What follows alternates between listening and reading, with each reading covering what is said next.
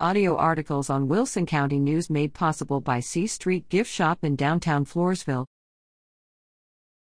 UMHB names Fall 2022 honor students. The University of Mary Hardin Baylor, UMHB, has announced that area students have been listed on the Fall 2022 Provost's Honor Roll and Dean's Honor Roll.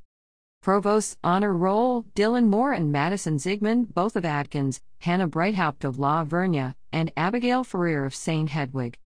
To be named to the Provost's Honor Roll, a student must achieve a 3.85 grade point average or better on a 4.0 scale. Dean's Honor Roll: Emma Lear of La Vernia. To be named to the Dean's Honor Roll, a student must achieve a 3.5 to 3.849 grade point average on a 4.0 scale.